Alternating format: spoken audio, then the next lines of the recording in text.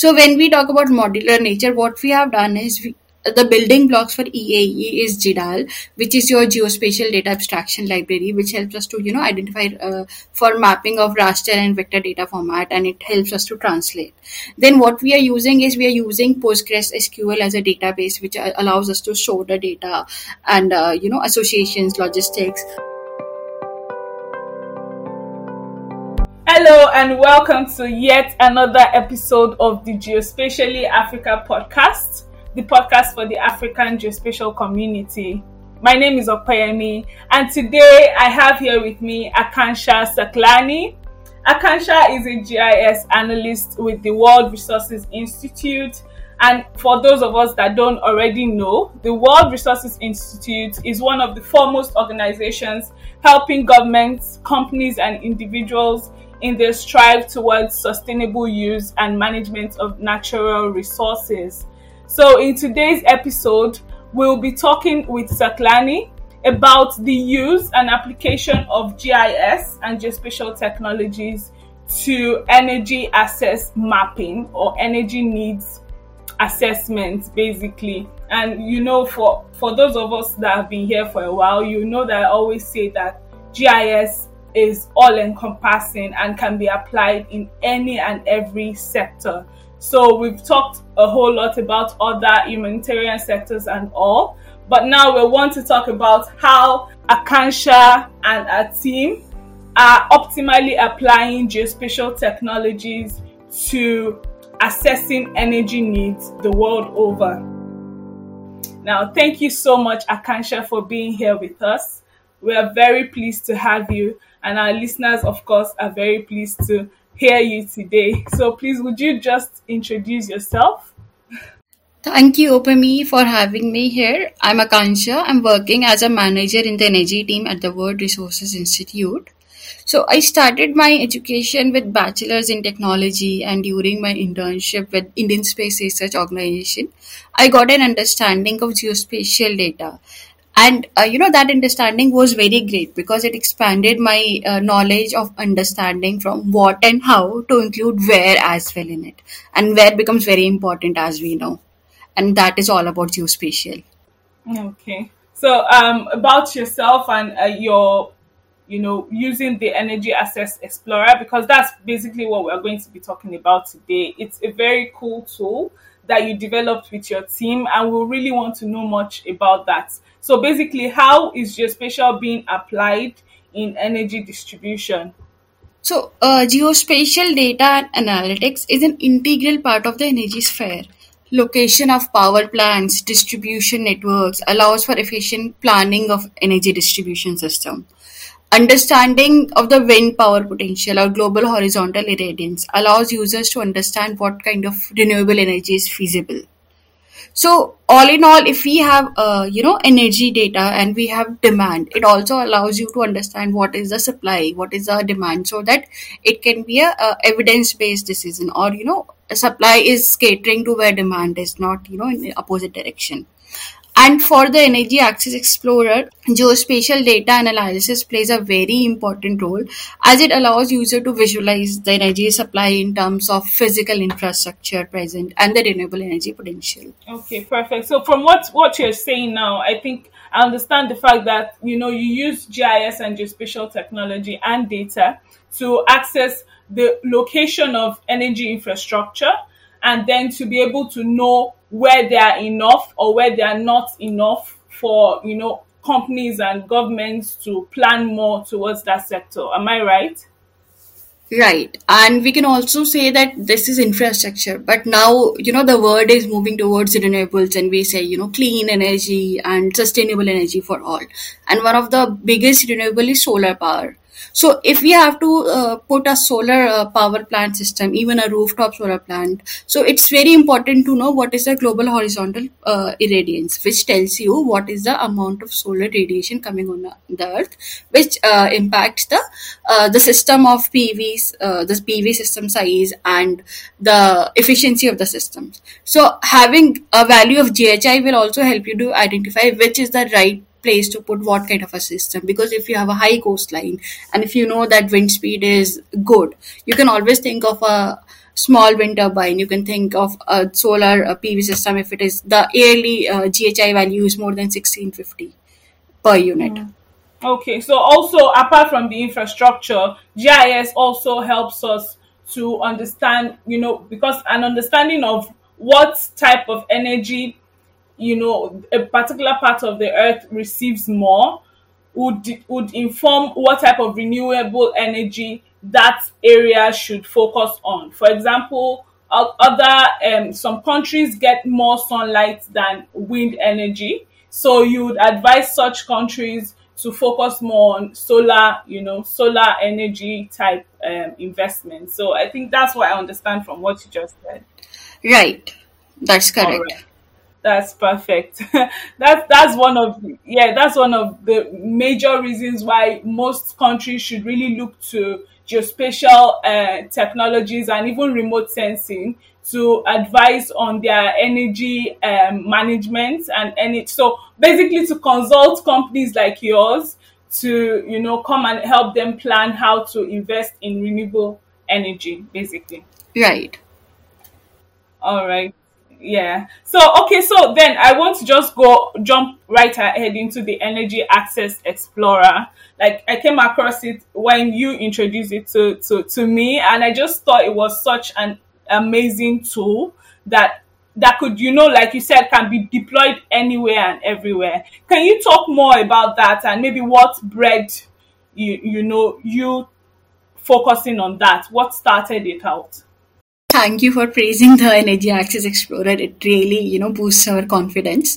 So, Energy Access Explorer, if I say, it's an online open source interactive geospatial platform that, provides opportunity to visualize health, energy, education indicators and aid in decision making to accelerate the development of a place or a state or geography. So the platform aids variety of stakeholders, those working in energy sector, healthcare, education, development organization, as well as social investors and donors. EAE or Energy Access Explorer provides additional demand side data to inform supply side decision making. Basically, it's putting demand and supply in a single platform so that users can visualize and understand what is the demand, what is the supply, and planning. And when we talk about planning for energy access, it should be demand driven, informed by nuanced settlement characteristics such as resource availability, socioeconomic indicators. And this is where EAE becomes relevant because EAE has this data with it. Okay, so from what you said now, you mean that EAE, apart from mapping or mapping energy needs, also has the socio-economic part of it. So not only what parts of the earth get what type of energy, but also the people and the infrastructures in that part and the type of energy that they would need, the amount, so that if energy planning will be well informed and basically holistic. Is that what you're trying to say? Yes. Okay, perfect. So basically, from what I understand now, the Energy Access Explorer is an open source platform, so any and everybody can go there and see the energy needs of their part of the world. Is it a global platform or it's just across a few countries for now? So, Energy Access Explorer, the way Energy Access Explorer is conceptualized is for the countries which are energy poor and which are, facing energy power outages or they don't have access to electricity there. So, I would say that this is a global platform, but this platform is not deployed for all the countries. For us, the main aim of deploying a platform to any country is where it has the need. If the country doesn't have a need for a platform like Energy Access Explorer, then we would rather than focus on the countries which need it, so that efforts are used and our partners and stakeholders are able to use the efforts which we have done. So right now we are focusing on Sub-Saharan Africa and Indian geographies. All right, perfect. Because as you said, where there is need for it, what came to mind is my country, Nigeria, definitely has a need for it, and even some other sub-Saharan African countries. So I'm very happy that you said something about sub-Saharan African countries. What sub-Saharan African countries has the platform been deployed to? So the platform has for Uganda, Zambia, Tanzania, Kenya, and at the moment, and then we have for Zambia also, and then we are moving in Sierra Leone, and we are trying to expand to few more countries. All right, and hopefully Nigeria soon. Yeah. Yes, Nigeria is there. Okay. Actually, Nigeria is there. In Nigeria, we are working under ASTAF, Okay, perfect. under Africa Clean Energy Program, technical assistance. All right. And all we right. have Malawi and Senegal also. Okay, okay. Very soon, I think there'll be a coverage, a total coverage for most sub-Saharan countries, African countries, definitely. Yeah, very soon. Okay, so Yes. yeah. So can we just talk more a bit about the geospatial tools and data sources that informed the Energy Access Explorer? Because here we try to accentuate the geospatial in anything that we talk about. So I know that definitely the EAE is informed by geospatial technologies. So would you be amenable enough to talk about some of the tools, geospatial tools and data sources that informed the EAE? Right. So when we talk about geospatial tool, let me first tell that EAE is a modular geospatial platform. So which means it is completely customizable according to the geography, thanks to its modular nature. So when we talk about modular nature, what we have done is the building blocks for EAE is GDAL, which is your geospatial data abstraction library, which helps us to identify for mapping of raster and vector data format, and it helps us to translate. Then what we are using is we are using Postgres SQL as a database, which allows us to store the data and associations, logistics. We have used Postgres REST for a API interface, which allows users to have the data, pull the data from the cloud and put it out in authentic mechanisms and use it. And we are using Amazon S3 server. For the base map, what we have done, we have used Mapbox dataset. So this is the base about the geospatial tools which we are using. When it comes to the data sources are different according to the geographies, but we do have some of the common data sets. Like if I talk about infrastructure data, we do have road network data. We have the data on population density, because population is also population helps us to identify the demand of the area. We have got so all of this data set which I'm talking about is open source data which we have gotten through different uh, websites and web portals, and we are using this data set. So the data set is present there in the system, and we have a metadata which tells also the source of the data set, and from where we have received the data and what is the data license agreement. So in supply, we talk about global horizontal irradiance, we talk about wind speed, we talk about hydropower potential for small scale. We only use for small scale hydropower potential which is less than 25 megawatt, because if it goes for more than 25 megawatt, we also need to check for environment sustainability there. And when we talk about infrastructure, mostly the data set which we are looking is the location of power plants, the transmission lines, what is the accessibility to the cities, how much time does it take to reach to the major city, what is the distribution line, what is the distribution substations. So this is the data set which is energy data set. But then we also have data set in the terms of cropland, protected area, financial institutions. What is province data on terms of bioenergy available in terms of manure. And so when I said we are using protected area, we always use a buffer to remove the protected areas, because generally protected areas are the ones which cannot be used for any kind of development, and that they have to be protected environmentally. Okay, so from what you said now, I see that the EAE is a truly holistic, very holistic platform, in the sense that it really covers a whole lot of, apart from the energy needs and energy supply, also a lot of the human infrastructure and the human and socio-economic aspects of that area. And the fact that it's open source, I think, is really, really important and is really commendable, because these days such information is integral to planning energy needs, especially in this part of the world. And we know that funding here is not as good as maybe in more developed areas. So the fact that it's open source, enables it to be deployed in even some of the poorest areas of the world. And I really need to thank you and your team for doing that for the rest of the world. Thank you so much for that.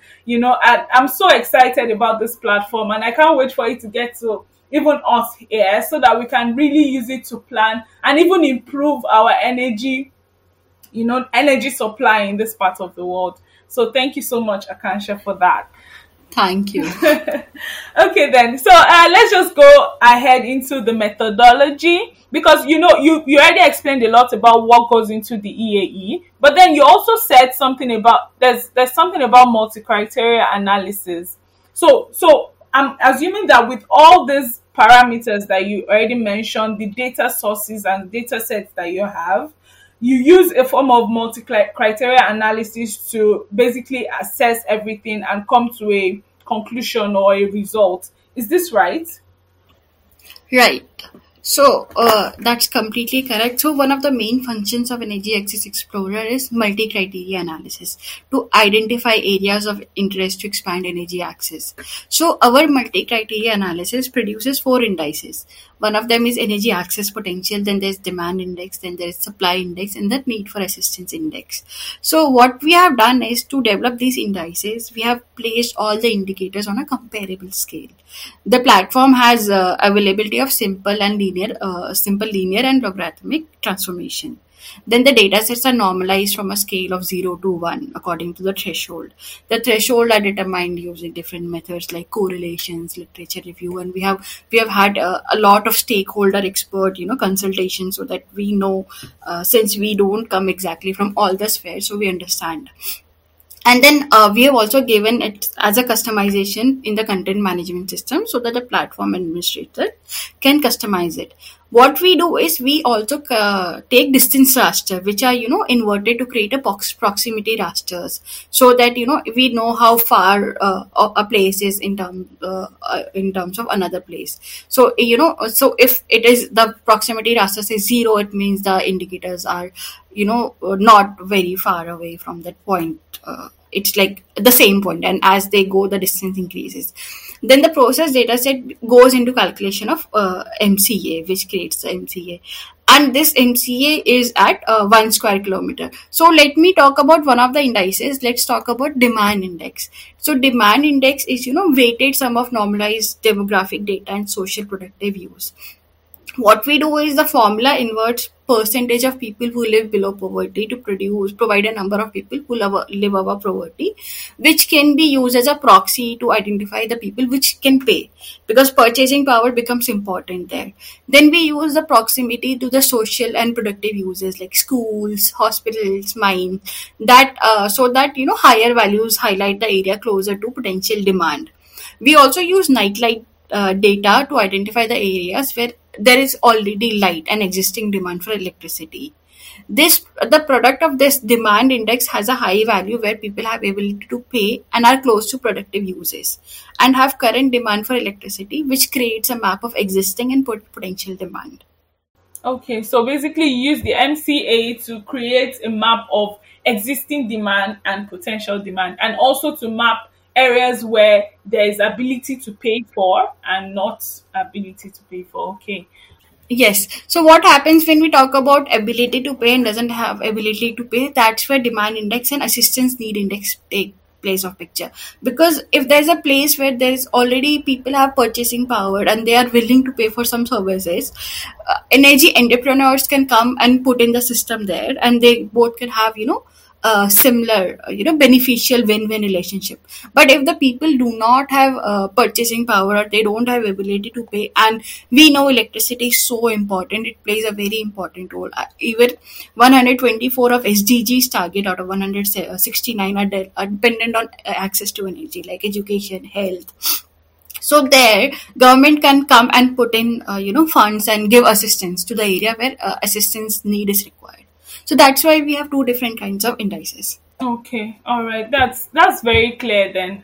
And the fact that it's deployed in poorer areas, we know that not everybody in those areas will be able to pay for energy. So then there's ability for government funded or needs funded the energy. So thank you for that. I think I'll just go right ahead into other questions. Okay, so can the data on EAE can it be accessed by the general public, or it's just the government and the individuals that consult you that can access it? So, for example, if it was deployed in Nigeria, for example, can I go to the EAE and then look for my area and what the EAE says about energy demands in my area? Can I do such?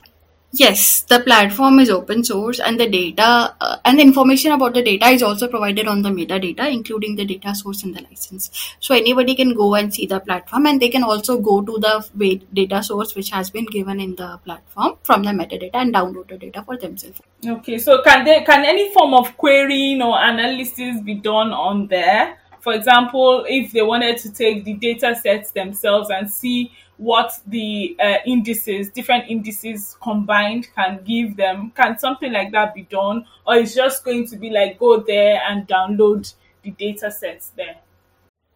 So the data which is in the app, they can be used directly by the users. There they can find out the different indices, change the weights, and change the proximity rasters and the multi criteria. Also, they can change on the fly and get the data set. And then they can also find the points highest, top 100 locations or top 10 locations. But if they want to do any of the analysis which is not provided by Energy Access Explorer at the moment, then we would request them to download the data and then do it offline, because Energy Access Explorer is a limited tool with a clear set of goals, which is to help in effective decision making. And so we are trying to add more data set, more analysis in that, but it's a work in progress. All right. That's perfectly understood. So can I know a bit more about how the data there now currently is being accessed? Like if you have things like hits per minute or hits per day, how is usage coming along? How is utilization coming along? Is there a way to track this? So we have started tracking users fairly recently, and since then we have had over 2,000 returning users. So we don't track it in terms of per day or per month, and since the subscription, we also don't ask for any login or credentials. So we are just tracking if we are getting returning users, and that also is like fairly recently. We just started, I think, 4 or 5 months back. Okay. It sounds like a fair amount of users, and I'm sure that even after this episode, and when people get to know more about the benefits, there'll be more and more and more returning users, because it's actually a very cool platform. So, when launching this platform in different countries, do you use the same approach, or there are different and unique approaches to different countries? Yeah, so I would say, we follow a similar approach in the sense like partnering with the local agencies, scoping for data and tools, introducing the tool to potential stakeholder users or data providers. We have launches and trainings, but all the countries vary, and they have unique backgrounds and details in the data partners. So there is a built-in web structure from all countries that benefit from the tools functionality, infrastructure, and CMS. So what we do is, even though the approach is similar, but each country is customized to its unique needs and data. And I should also mention here that EAE is a result of efforts of not only one person but a great, amazing team, and I'm like really glad to be a part of team. So it's like a similar approach, but customized according to the country and their needs and the data. Yeah, all right, perfectly. So as an offshoot of that, could you talk us through a case study of one of the countries that you've deployed? Like how you were able to do all these things in that country? What was the reception like? Yeah, so very recently, we have, for Kenya, we have done this, and that's, what we did was first we understood there was local partners, data and engagement. We understood what is the energy in Kenya. Like if you talk about Kenya census, the grid powered home, they grew from 16% in 2005 to 50.4% in 2019. And the same happened with solar. Solar grew from 2% to 19%. So we mapped mapped all these data, and then we talked to Kenya, like what is Kenya's county energy plan, and then we understood what they want to do. And then what we understood is like they are doing this, but the counties, they lack the necessity, capacity, and geospatial technology to develop these plans. So WRI's Energy Access Explorer, it took it came into picture, and then we allowed them to uh, it was like it can help energy planners, like what is the distribution and grid renewable network. And then this then tool can then tool supported them with integrated energy planning to optimize grid extension and distributed renewable energy strategies. And then what we did is, now we are working with Narok County in Kenya to help them in integrated energy planning. So that so EAE is being used there as by energy planners to have inclusive and integrated energy planning in Kenya's Narok and Kitui Planty. So this is a data-driven integrated approach, which will be, and which once it is finalized, it will be then used to scale to new geographies with minimal resources. Yeah. So when we talked about Narok County, first with what was done is like we were thinking of, first thing was literature review, data collection and harmonization, which included collection of secondary data for the respective sectors, collection of primary data, and the synthesis of the data. Then we did resource assessment for biomass and other relevant renewable energy data. So we use spatially explicit data like solar, wind to produce maps. Then what we did is we produce a least cost electrification plan. The least cost electrification plan was based on onset modeling, which is also an open source tool. Then we use GIS based electricity consumption forecasting for that. Then we designed different scenarios, on different electricity consumption level and technology costing. And then again, we did the least cost electrification analysis, and then maps were provided to the county energy planning. Then we will integrate collected geospatial data into Energy Access Explorer through our customized system CMS. Then it is enhancement of web infrastructure and automated data processing and web maintenance. And then once the whole thing is done, we'll be compiling the integrated energy plans with the results, and then it would be coordinated. It would be coordinated and given to the different thing, and it would be disseminated to the county government for adoption. And then there is training. Oh yeah, there's training, definitely. Training of the people and stakeholders that will be involved in using it. Of course, thank you so much for that detail. I didn't even expect that level of detail. Thank you so much for that, for being so open. And also, I think I'll just round up now and say that, I wanted to talk about EAE and clean energy adoption in African or sub-Saharan African countries. I understand that your work involves mapping energy supply and demand, and you also work with clean energy providers. Clean energy is something that a lot of countries and parastatals are going more into in this green age. What would you say the atmosphere is around renewable energy uptake in sub-Saharan African countries? Because for the fact that we have a lot of issues with energy supply, we have a lot of sunlight and a lot of wind energy here. Renewable energy could really help us solve most of these our energy problems. So as per the potential use of renewable energy and the actual uptake, what do you think disparity there is? So renewable energy uptake across countries varies due to different policies, energy sources, and financing. The biggest barrier we would say, is financing, since the countries tend to go for more affordable solution to meet its energy demands, as the main concern is usually the low energy rates in Africa.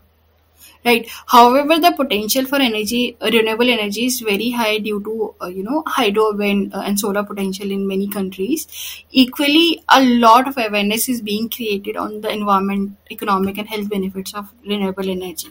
Solar is gaining popularity as an alternative source of energy due to its relative affordability in the recent years as compared to other energy sources.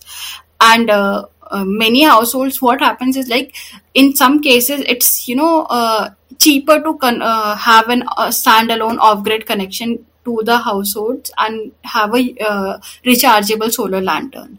So, SSA countries generally offer a unique mix of potential market for renewable energy due to largely low access rates and high potential for renewable energy system. But financing options is something which is, needs to be have a little bit focus, especially a focus on power users effectiveness, so that there is a long term sustainability. Okay, so from what I understand by that, but renewable energy use basically is coming up in the environment on a local level now. Like you said, renewable energy lamps and off-grid systems for individual households. That's really what's gaining ground here. And I see, I'm assuming that it's the same for most other sub-Saharan African countries. So I just wanted to hear your own view on that, and it basically confirms it. So thank you so much for that. Then the last question I would like to ask now is concerning investors and private investors into the renewable energy markets in Africa. So maybe you could want to elaborate on the fact that there is significant uptake in renewable energy investment. So the EAE can help investors identify areas where their investment can make the most impact in supporting local economies and helping local communities while making significant ROI. And now I took this from your a document for EAE. Could you elaborate a bit on this quote? Right. So this is where when we were talking about the demand index and assistance need index, it comes into picture. So suppose a renewable energy company which wants to go and put a say solar lighting, and they know that there is a demand there and people have purchasing power, so they can put it in a place where people have purchasing power, where people would be willing to pay some kind of monthly rental or an EMI kind of a thing, so that they also get the benefit. The company is not in the loss and the people are also getting benefit, and this then helps in economic development. This becomes more important when energy is being used for livelihood. Say if they are putting your freezers or chillers and for dehusking, so that the communities also gain from energy, and the investors also gain from their investment, because the communities are willing to pay them for the investment. Okay, perfect then. So I think I really want to add a bit more about yourself, because we've really been talking about energy and energy. What inspires you about the EAE as a whole? What inspires you from a personal point of view? I mean, that's actually a great question. So EAE, I mean, it's like it's a very good tool. And before joining WRI, I was working in, so I have worked on geovisualization and data analysis for health sector, but it was only on health, to identify how people are coming, what is a hotspot. But we have never thought from the energy perspective. And coming to health WRI, and then working on working on the different data and understanding different indicators, and actually going on the field, I did realize how blessed we are not to be thinking about energy. And a simple thing, as a girl can't go to school after she starts menstruating, because there is no clean toilet, which is again because there is no electricity. They can't have access to water, so her education gets stopped there, and it was like really difficult. And then COVID came, and we again realized what is the importance of vaccines, what is the importance of electricity. So, and there was a UNDESA report which says if there is no electricity in the schools, then there's a higher dropout rate. So all these things made me more empathetic, and made me realize that how important it is that energy, it should be reliable, affordable, and sustainable energy. Having energy access is important, but if a person is not able to pay for it, then it really doesn't make sense. That's why affordability and reliability mix is, it's very important. So I'm very glad with the team I'm working and on the work we are doing. So it's like super cool. It's super cool, definitely. That's super cool. And thank you so much, Akansha and the team at WRI for the EAE, which is actually a blessing to energy planning and energy needs assessment in this part of the world. And thank you so much. We hope to see more uptake of the platform from now on. And, maybe one of these days we could get back together and talk about the successes that he has brought. So thank you so much, Akanshai. Thank you. Thank you for having us here. And that brings us to the end of today's episode. I hope you've had as amazing a time as I have bringing this to you. If you did, remember to subscribe on any platform you get your podcast from so you get notified every time a new episode drops. Also, we'd love to hear from you. So if you have any comments, requests, or suggestions, shoot us an email at gspatially@gmail.com or reach out to us on Twitter at Geospatially. We are also on LinkedIn as Geospatially Africa Podcast, so we look forward to hearing from you. Bye.